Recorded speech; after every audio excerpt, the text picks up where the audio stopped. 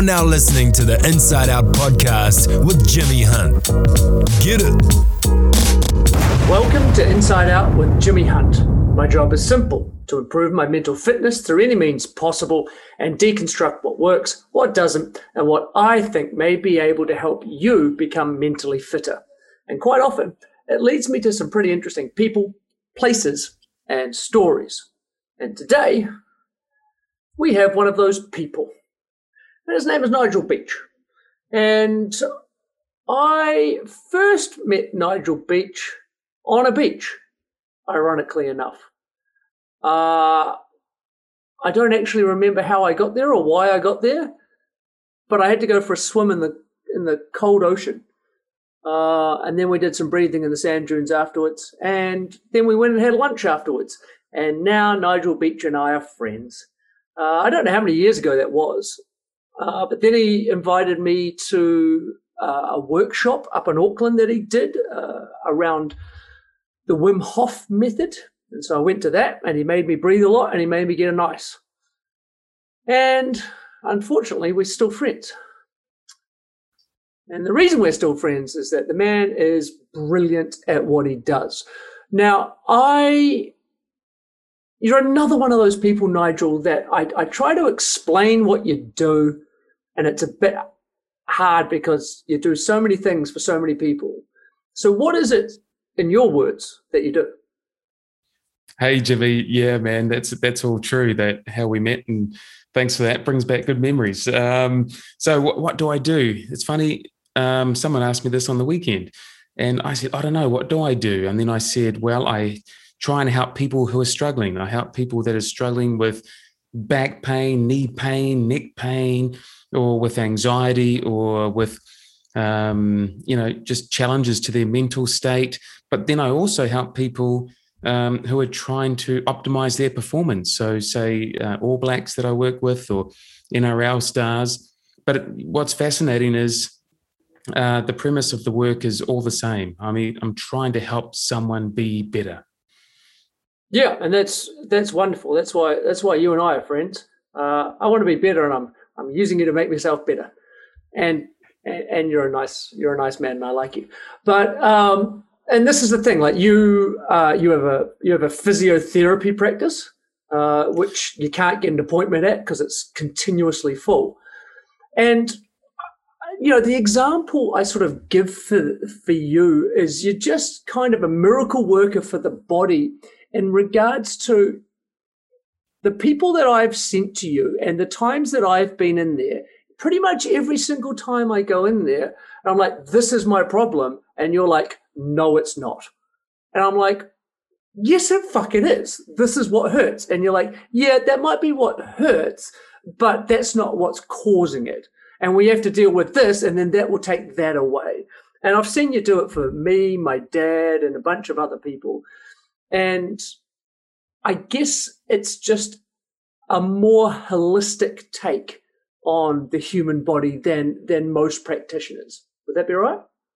Yeah, that's right, Jimmy. And I think when, I did physiotherapy here in New Zealand, did the degree and came out of there, and I was a qualified physiotherapist, and I thought, gee, I know nothing. So I continued on that pathway of education. I did numerous different courses. How much money did you spend last year on education for yourself? Just last year, which was my 22nd year in practice, I think $12,000. And that was in my COVID year.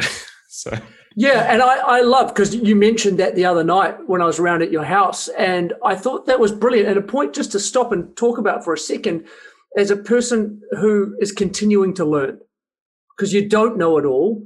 And you can always know more and be better. And do you find that investing that sort of money, I mean, not everyone has that sort of money to invest in a year, but proportionately investing that much money into your education each year just, shows dividends further on? Yeah, absolutely. For so many things too, Jimmy.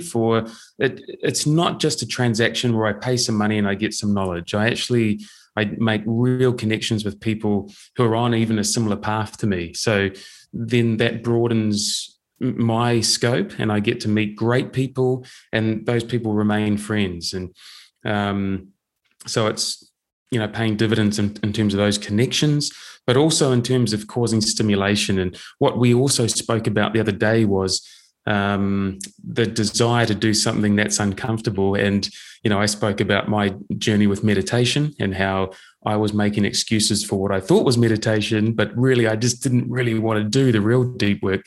And it's sort of, when you commit to a course or commit to some learning and you've paid the money, you better show up and you better do it. So it's kind of like enforced learning as well for me.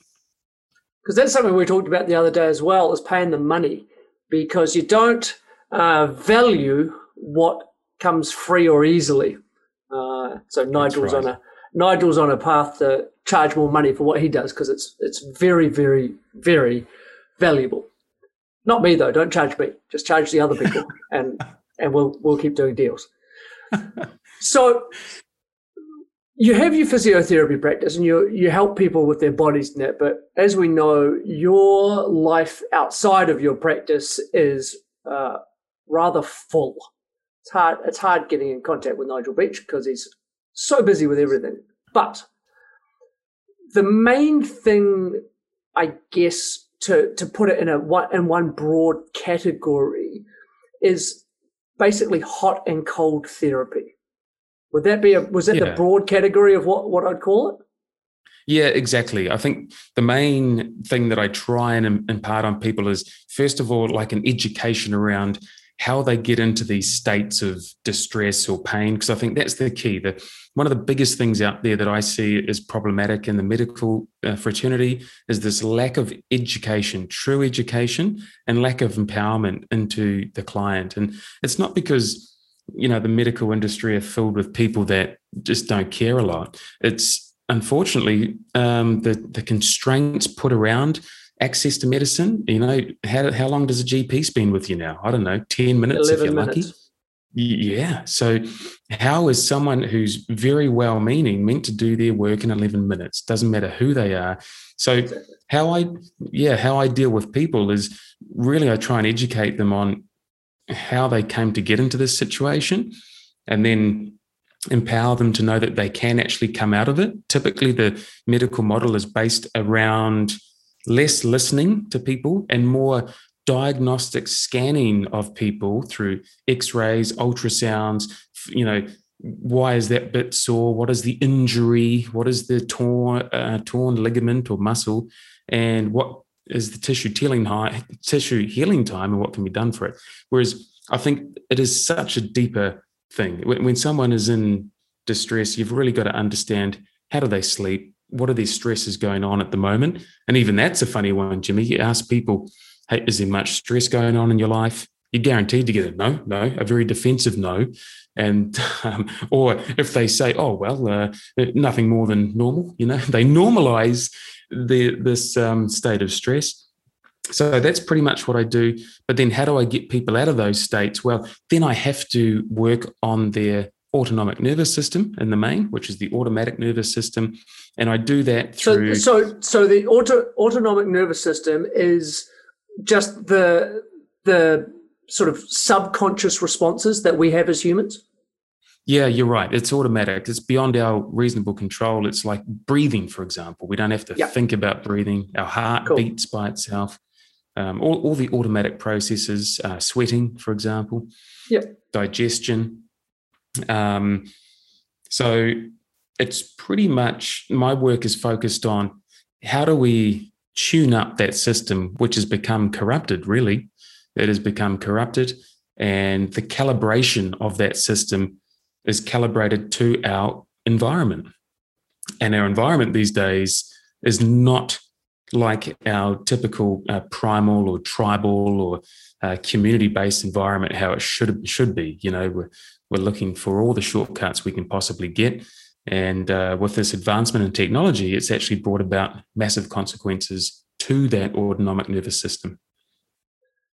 All right. So you're saying that our autonomic nervous system is out of whack, and that, like, you can pretty much generalize that through a population, right? Because of the way that we are as a society. Is that correct?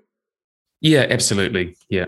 And so if, as a population, our autonomic nervous system is out of whack, what are we doing to get it back into homeostasis? So, and there are other things at play too. It's not all just the autonomic nervous system. There do become physical constraints to out of living in this sort of way as well. But in terms of the autonomic nervous system, we can actually tune that up. We can recalibrate it. And a great modality to use is this hormesis, this a small amount of stress delivered in the right way can deliver exponential gain, so a resilience into that autonomic nervous system. So, for example, putting your body under some controlled stress, let's say the ice, or in turn the heat, or it might be hypoxia, so that's a lack of oxygen in the body, but in a controlled way under a prescribed dosage, can really tune in that autonomic system to increase its threshold to come on, you could sort of think, give us a better barrier before we do get overwhelmed by that sympathetic state. Basically, our sympathetic stress system comes on when our body fears damage to limbs or loss of life. So that will come on. Now, our body can interpret someone not indicating at the roundabout, and we can fly into this rage state, uncontrollable, and our body will go into this stress state. You'll feel the heartbeat going faster. You'll feel the blood shooting from the gut to the periphery. You might feel a little sick in the stomach.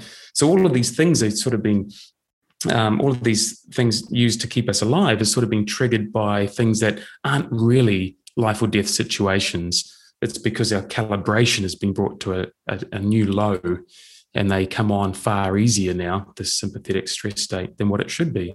So our threshold's got a lot shorter. Yeah, that's it. That's the easiest way to think about it. Yeah. There's a much more complex sort of description, but I think people need we don't need to get into that. We need to understand that like you said, we get triggered far easier now than we did in the past. Absolutely. And those triggers kind of keep us, and for some people at least, keep us in a perpetual fight, flight, freeze mode. Yes. And so what happens when you're in that mode for too long? Well, that mode is very catabolic because that system is made to keep us alive. So it just chucks a whole lot of kindling on the fire to try and give you a short burst of energy or a short burst of whatever you need to get out of that state. But it comes at a consequence. So, for example, your body releases cortisol. Cortisol tells your body to use glucose or sugar as a fuel. So sugar will come out of your muscles. You'll start burning sugar instead of fat, which is a much more slow burning, longer lasting fuel source that we've got in ample supply. So let's say if you're burning sugar the whole time, your body will crave more sugar. So then you'll go and crave sugary foods or carbohydrates to replace that. And then what we get into is this, all the problems that come from a high sugar diet, for example. And also what happens is our endocrine system switches when we are in that sympathetic state. This is a huge one. We no longer produce adequate amounts of testosterone, progesterone, estrogen, dopamine, our reward hormone, which kind of makes sense because if you're in a life or death situation, someone's trying to take you on and kill you, you don't really want to feel rewarded at that notion. You don't want to feel happy or elated. So it makes sense that our body will shut down those hormones and neurotransmitters, which give us this feeling of satisfaction and reward. So we get into this sort of a hormonal imbalance. We're seeing IVF now. Everyone's going through IVF. Well, we all know people going through IVF. But if you think about it, Jimmy, if we're in that state of, like, if there's famine, our fertility goes down because we're not made to procreate in states of severe stress. So when we're in this state of severe stress now in this Western civilized environment, the same things happen to our body. Fertility goes down. We're seeing that around the world. The fertility rates are plummeting around the world. Right. Yeah. And I've got to think it's in part due to our environment and how we're acting. And, we're not made to have children if we're in really high anxiety states. The mother nature knows what to do. So it doesn't want to bring it into an environment which could be dangerous, because not only would the child die, but the mother would die too. And the body tries to preserve that. So let's talk about anxiety for an example. That anxiety is spending a lot of time in that fight, flight, freeze state. And I know you have some stories about helping people with anxiety. And so, what is some of the ways that you help people who come along presenting with massive anxiety? Yeah, I think the key again is coming back to that education, because we're hearing a lot of this mental health awareness now. We're hearing about anxiety.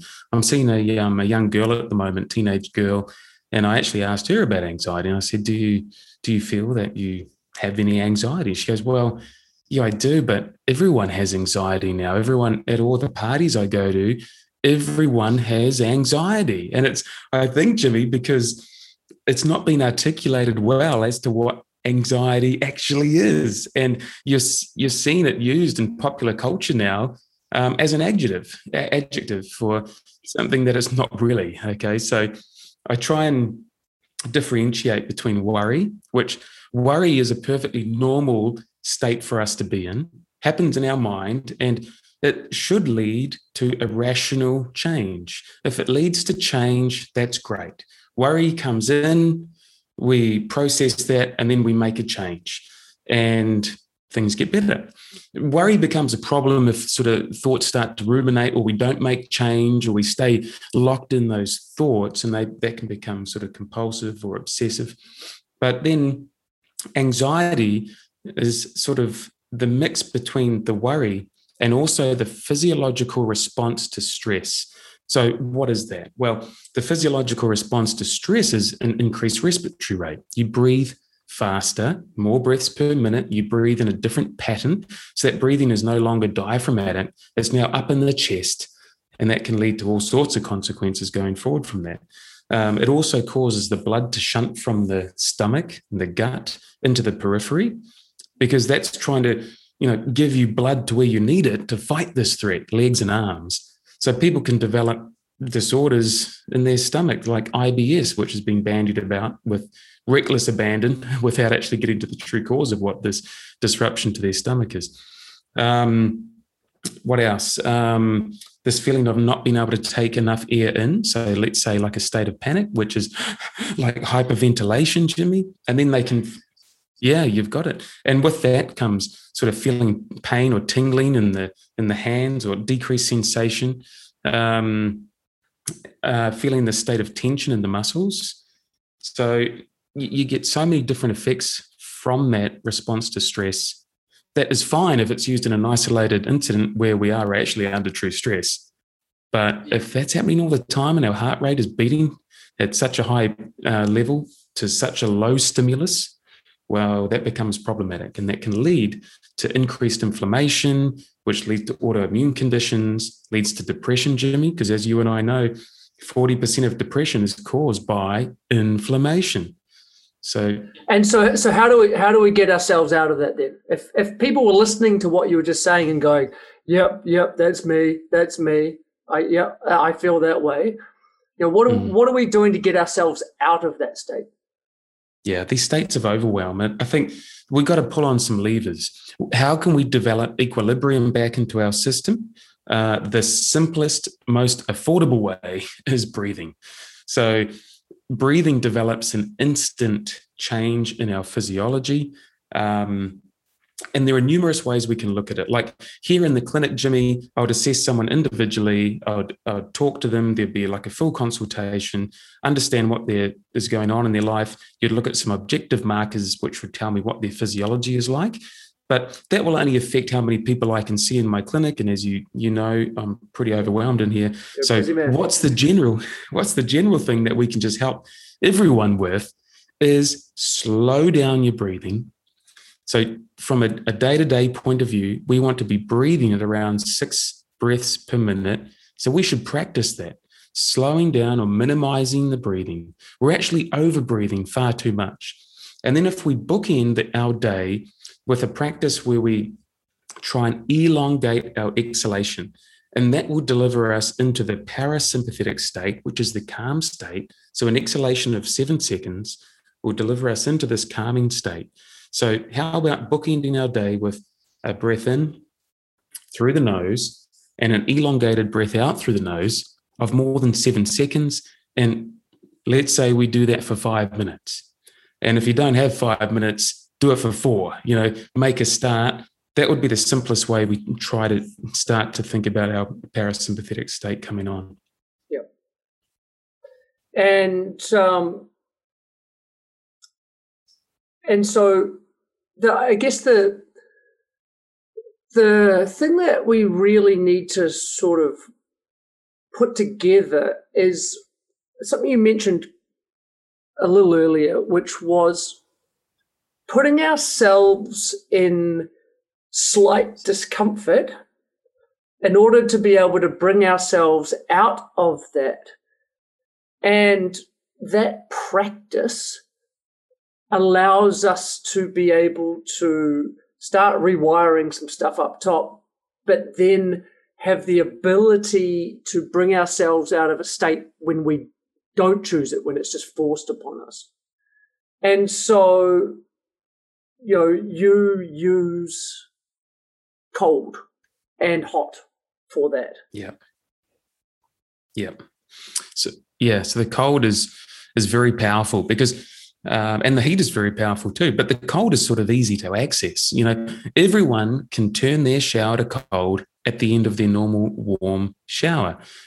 We grow up now fearing the cold, and that gets instilled into us through the people around us. So there might be parents telling us, don't go outside, it's too cold. Don't go outside, oh, it's cold, you'll catch your death. All of this fear around the cold, which really is unfounded. The research says you're more likely to get the common cold being inside, nice and warm rather than being outside. And they did this study with a whole group of Marines in the States where they had them train with their shirts off outside in the rain. None of those guys got sick. It was the other group that was back inside playing cards. They all got sick, or higher rates of getting the common cold. So all these fears are unfounded, but they're drilled into us so significantly. Oh, put a jumper on. Oh, you do this, do that. And then also we've been heavily marketed to. People make a lot of money selling people these solutions like heat pumps. We need a heat pump in every room. Try telling that to any of the tribal cultures. Someone mentioned this term the other day, which has stuck with me, and I need to go read the book about it, which is the comfort epidemic. Mm-hmm. Right. Because that's what we are in, aren't we? Like everyone will sell us something to make us comfortable. Everything. Yes. And what that means is the more comfortable we are, the more tolerant we become to the comfort, the easier it is for us to be, boom, no longer comfortable, straight in a state of fight, flight, freeze. And so we need to be putting as many little uncomfortable things together as possible, realizing that they're not uncomfortable and having that practice of getting us out. And so you mentioned the cold shower, and that was something that you taught me at the start with the Wim Hof stuff, which was 30 seconds cold shower after your normal shower, and you start by letting it hit you in the chest, and it hits you in the chest, and you go oh, and you breathe in through the nose and out through the nose, because as you were saying before, that's what teaches our body that we are okay, and that's what moves us back to the parasympathetic nervous system. And then after like a week, you turn the shower on, it hits your chest, and you're like, that's fine. And then so you turn around and let it hit your back, and then you're like, And then after a week on the back, you're fine again. You put your head under, and that practice of, and I love the word practice, because it's the same for meditation as it is for this stuff, is that the more we practice it, then the more it comes naturally to us when we need it, when it's forced upon us, when we don't have the choice. And I'll always remember you telling me that, and that is something that I prescribe to people all the time, just that very simple starting process. Did I miss anything on that? No, you've got it down in one. And that's the thing, the simple. And people are so tuned in, again, is through this marketing and manipulation in the marketing, that people now think we actually have to sweat to be doing something positive for our health. Whereas actually it can be a lot easier than that. So all of these, this notion around fitness, I'm sure if I asked people on the street, hey, you want to get fit, name 3 things that are going to get you fit. It would all involve, say, running or lifting weights all of this stuff. And, these group fitness classes now, which people are going in for 45 minutes and just, punishing themselves really in a way. But there is something noble about that, but I think people need to zoom out and see that there is some very, very low hanging fruit that we can do, and it's free, and it might feel a bit harder at first, but if it's hard, good, you probably need it more. So it's easy to go to a gym. Any mug can go to a gym and lift some weight and do 3 sets of 10 and, really read some magazine while they're on the cardio thing with the earphones in, listening to someone, listening to their music. Is that really true? Is that really truly elevating your health? I don't know, Jimmy. I reckon if you establish a breathing practice, a breathing routine, if you establish a routine of cold shower at the end of your warm, that can deliver profound effects. For example, there's a study in Denmark. They reduced absenteeism through sickness by 27% in 30 days. So if you went into any office or any corporate and said, hey, we're going to reduce your sick leave by 27%, they would be champing at the bit. The problem is it's not a pill, Jimmy. You can't. Yeah. If you could give them the cold shower pill, they'd buy it, man. Yeah, and that's just it. People don't do things because they're uncomfortable. Yes. It's the simplest thing. And but please tell me any wonderful benefit that you've ever had without putting in the work. Yeah, that's it. There's none. Yeah, exactly. Yeah. And people shouldn't shy away from that. Yeah, it's something that I purport on this podcast constantly, is that what we're on is a journey. And you're right. If you can put it in a pill form, you'd make billions of dollars. You tell someone it takes 6 weeks and they'll laugh at you and run away. Or most commonly they'll go, okay, cool, and they'll stop 2 days in.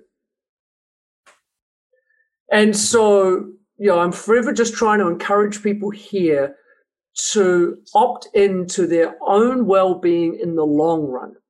And that requires getting uncomfortable, and it requires chipping away at stuff every day over time, and not just a 6-week boot camp or 45-minute workout or a pill or a shake or a yoga retreat or something like that.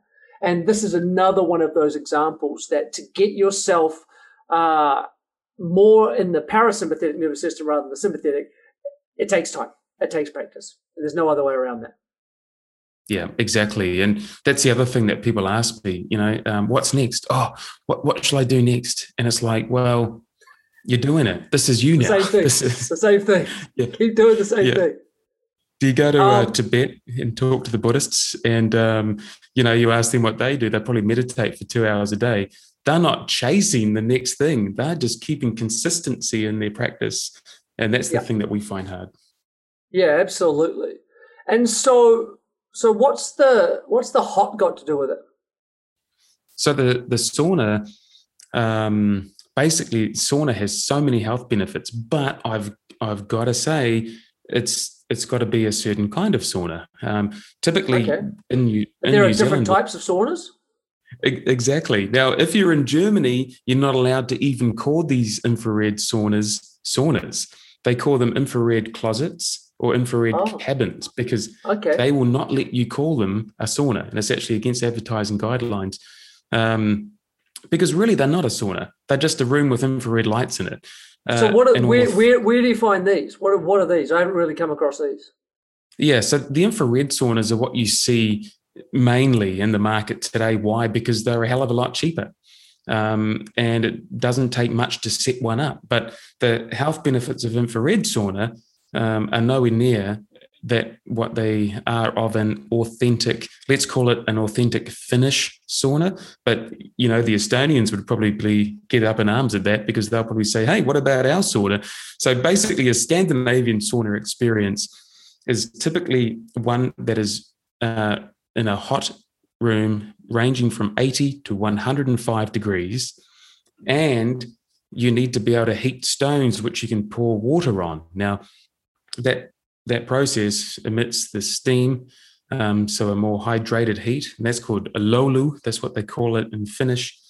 And that's what they would deem to be an authentic sauna. The infrared saunas, which throw out infrared light and the heat typically won't go above 50 degrees, they will not call that an authentic sauna.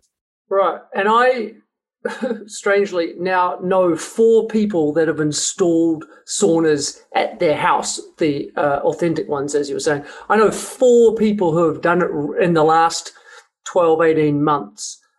For the health benefits. I now go around to your house a couple of times a week for a sauna.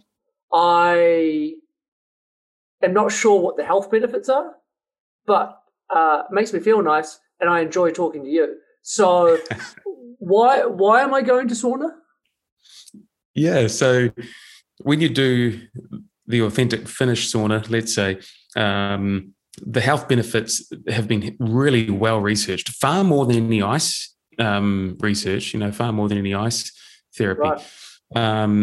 And I think it's because so many more people, they've got a much wider population of people who they can investigate, and that's mainly in Scandinavia. So Jari Laukkanen did a fantastic study on around about, was it 2,800 males who sauna, and he looked at some longevity markers, and in that study, they found you had a 40% less risk of dying from any cause if you saunaed 4 to 6 times a week.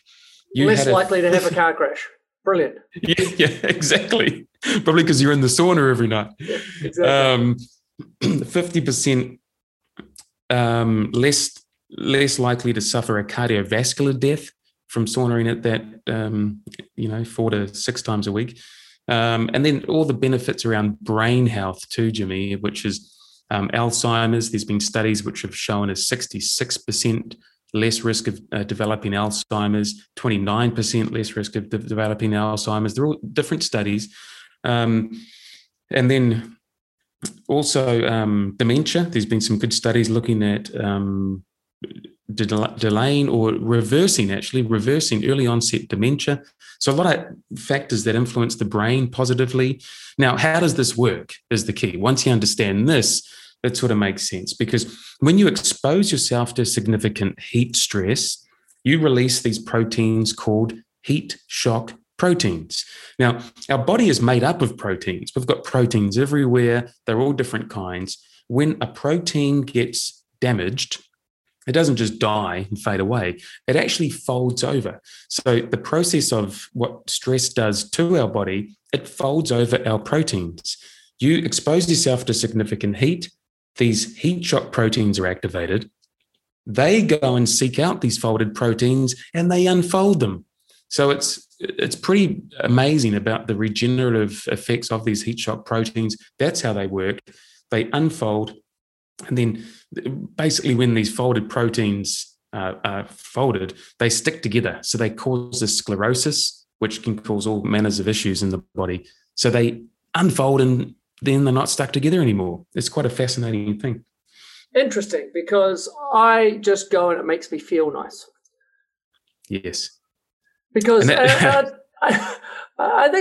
think it's an interesting thing. Like, I mean, I think this is true with so much stuff. I mean, you can look at meditation, for example, and that if you wanted to go into all the research and you look at all the studies, and we know that it is amazing. But when we start meditating for the first week or 2 weeks or month or even 2 months, 3 months, sometimes we feel nothing. And I think one of the things is that we've kind of got to trust the science.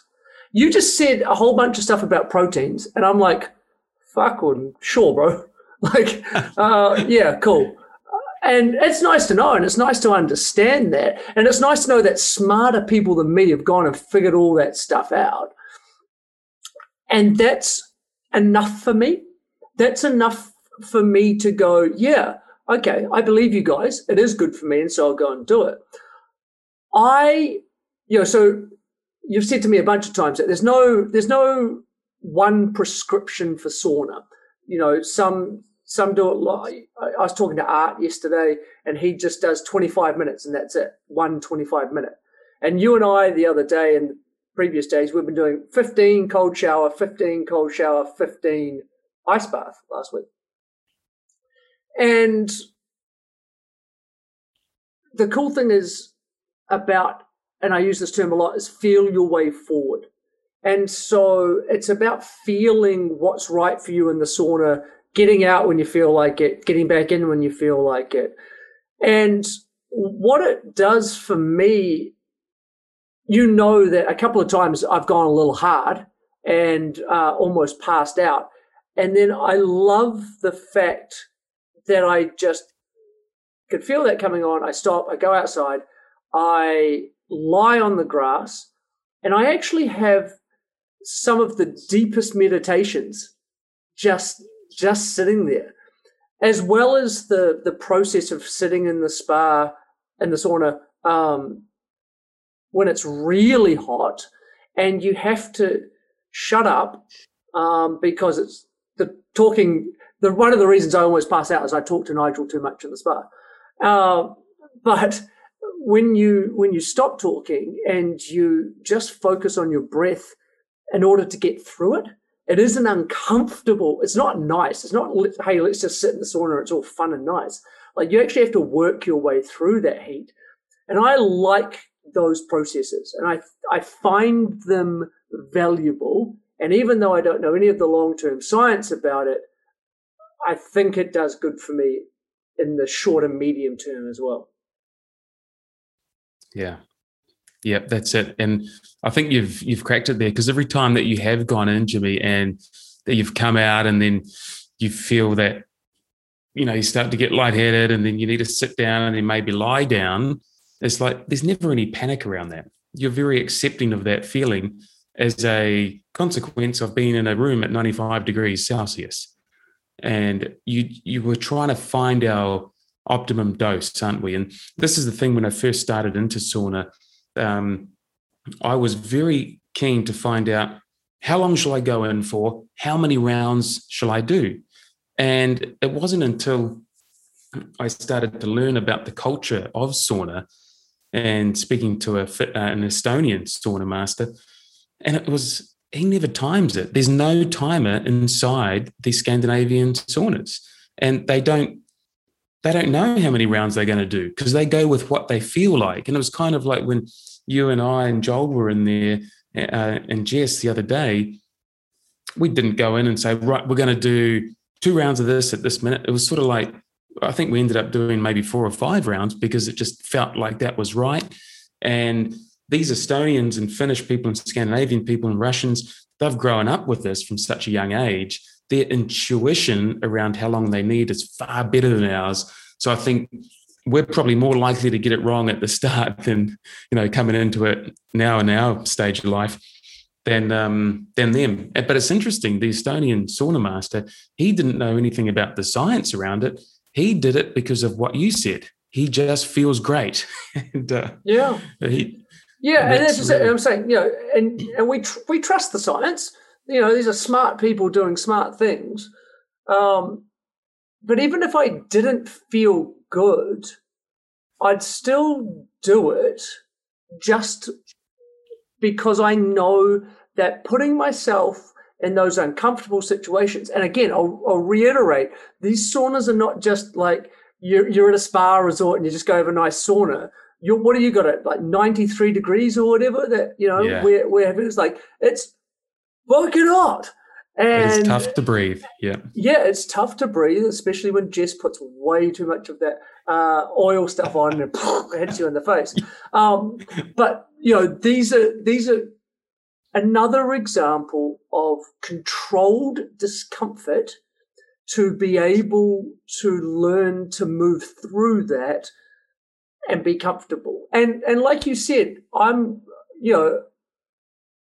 it is because of the work that I have done that I can end up in a bad situation of, feeling like I'm almost going to pass out and just going, I'm absolutely fine. Like, on the bigger scheme of things, if I was driving a car and I was almost going to pass out, then I'd probably freak out because there is much bigger consequences at stake. But I'm sitting on a bench about to pass out, and so I can understand and with my practice be able to go back and go, just chill, and then you're like, I'm fine. And I think that's a valuable step, whether it's the cold, whether it's the heat, whether it's anything else. That controlled discomfort, learning to get out of it, is fundamental to our well-being, I believe.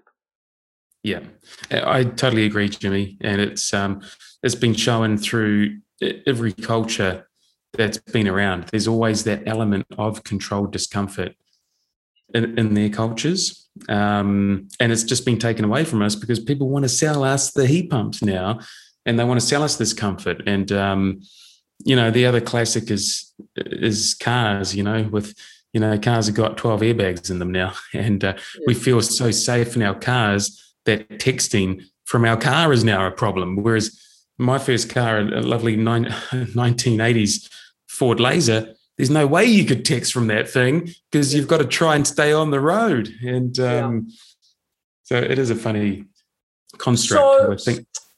I'm always thinking about the people listening, and I love the fact that we can give them something as simple as the 30 seconds at the end of the shower as a prescription.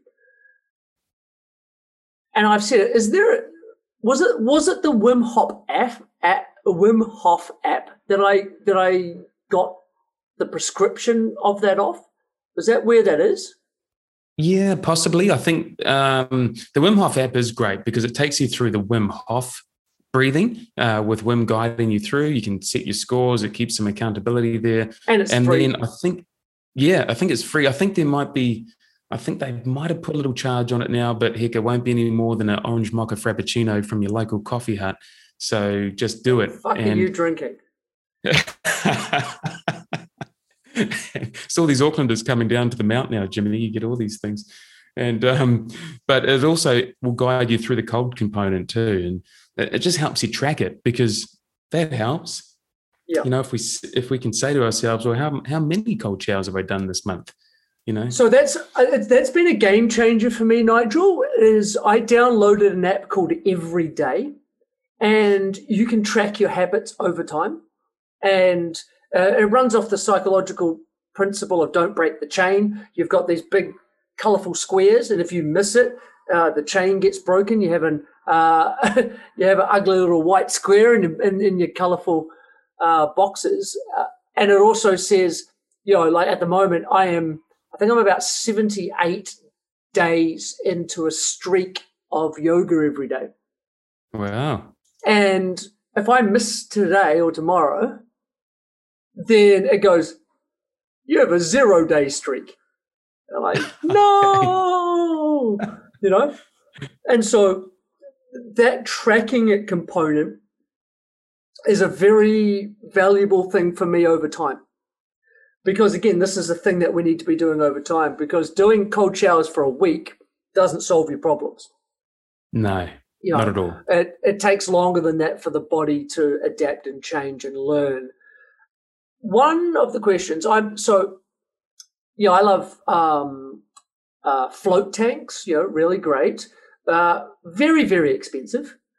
And so I teach a sensory deprivation meditation with noise cancelling headphones or earmuffs, blindfold, the right amount of blankets to keep you at ambient temperature. And that's sort of like the broke person's float tank. Yep. I don't know if there's an answer to this. I'll put you on the spot. Is there a broke person's sauna? I found you can still get benefits from hot bathing. So the effects aren't quite as profound, of course. But yeah, Professor Mark Cohen, who I met through Wim Hof some years ago now, I think he's done over 200 peer-reviewed journal articles looking at the well-being and use of mineral pools. So I think hot water bathing can deliver significant health benefits as well. Yeah, we've got, you and I are surrounded by them down here in Tauranga. Yes. Fernlands is a good soda springs over here. And there's the Mount Hot pools and so on and so forth.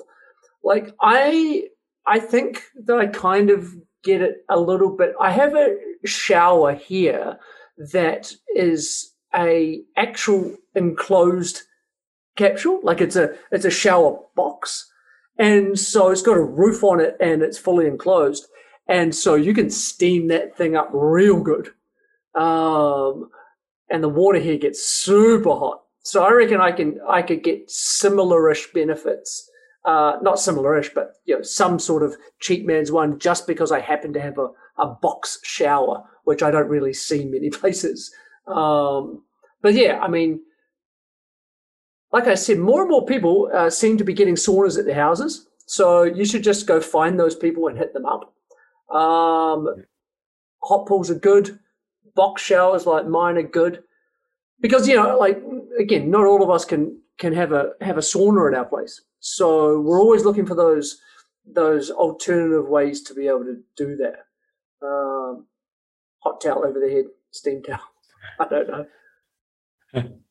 Yeah. Well, this Estonian sauna master, he was telling me how they made a sauna for the day where they got a big tarpaulin and they lit a fire and got these hot rocks, and they ended up putting the rocks inside this and got the heat up and put the water on it. And do you know what that's called? No.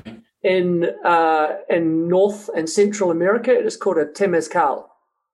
Mm-hmm. And so the North American Indians call it a sweat lodge. Ah, yes.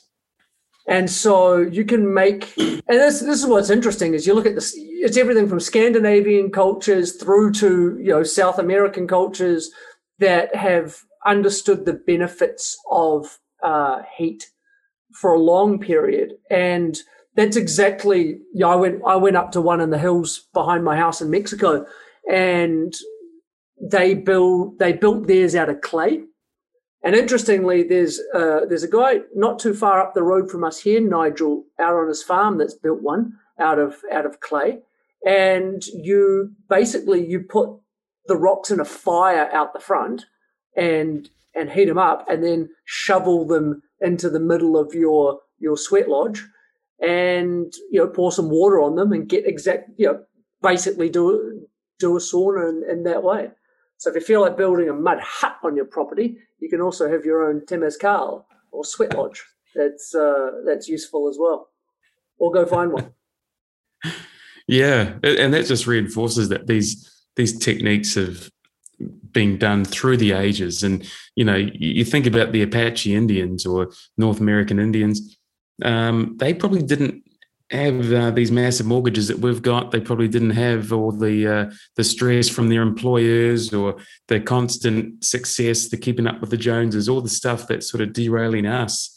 They probably didn't have that, yet they probably did more practices that were holistic and trying to keep themselves resilient, because it probably meant they stayed alive longer. And So, well, that's just it. Back then, it is a primitive survival tool because the happier and healthier you are, the more likely you are to survive and procreate. Yes. Yeah.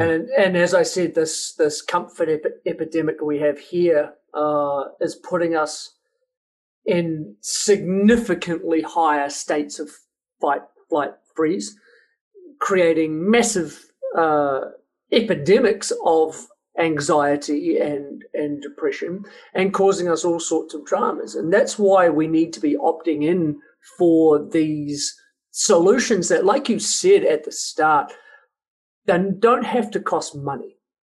Now, the sauna one that we talked about, like you got to have someone who's got it's a whole bunch of barriers. The breathing has no barriers. It has free apps.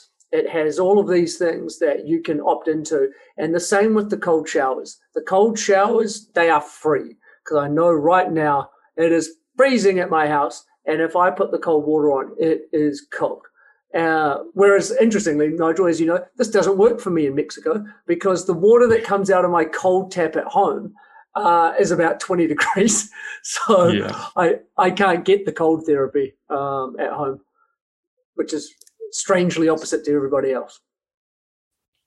And now, we're blessed with all the lakes and rivers and, the amount of coastline. There's not too many excuses people can put in front of themselves how they can't go out and into nature and find a cold water source, which is clean. So we just got to get out and explore these areas. Don't get me started on that, Nigel. 84% of our rivers are not clean. Okay. A whole nother podcast. Okay. Now, look, the cool thing about this podcast is that I do whatever the hell I like. And instead of just interviewing one person and then another person, then another person, I just got to bring my friends back a lot because I cannot extract all of Nigel's knowledge in an hour. And so over the coming years, I've committed to 2 episodes a week for the next 2 years, Nigel, and I've said that now on the podcast as well. So over the next couple of years, we'll bring Nigel back to talk about a whole bunch of other things that he is phenomenally good at and give us more insights along the way. Nigel, if people wanted to get in touch with you or ask you questions or buy your things, what would they do? Pretty much, well, on Instagram, I'm just my name, Nigel Beach, spelled Beach, just like the ocean. But you will have to put up with me putting up, pictures of my kids and stuff and me having fun. So do you have a website? Wine. Well, not right. I do. I guess Element Health. Oh, God, Nigel, now we're going to have to make you a bloody website. Yeah, there's nothing on there. Well, Knee and Spinal Clinic, at least on that one, Knee and Spinal Clinic, you can book an online consultation with me. Yeah, otherwise, Element Health. You're so successful and so good despite the uselessness of all of your actual selling materials. It is pretty bad, yeah. Yeah. You'll be able to hear Nigel on this podcast. He's been on a bunch of other good podcasts as well. We'll get him back. We'll get him a website, and we'll send you to his proper website next time. All right, everybody. Thanks for checking in. Thanks, Nigel, for giving us your expertise.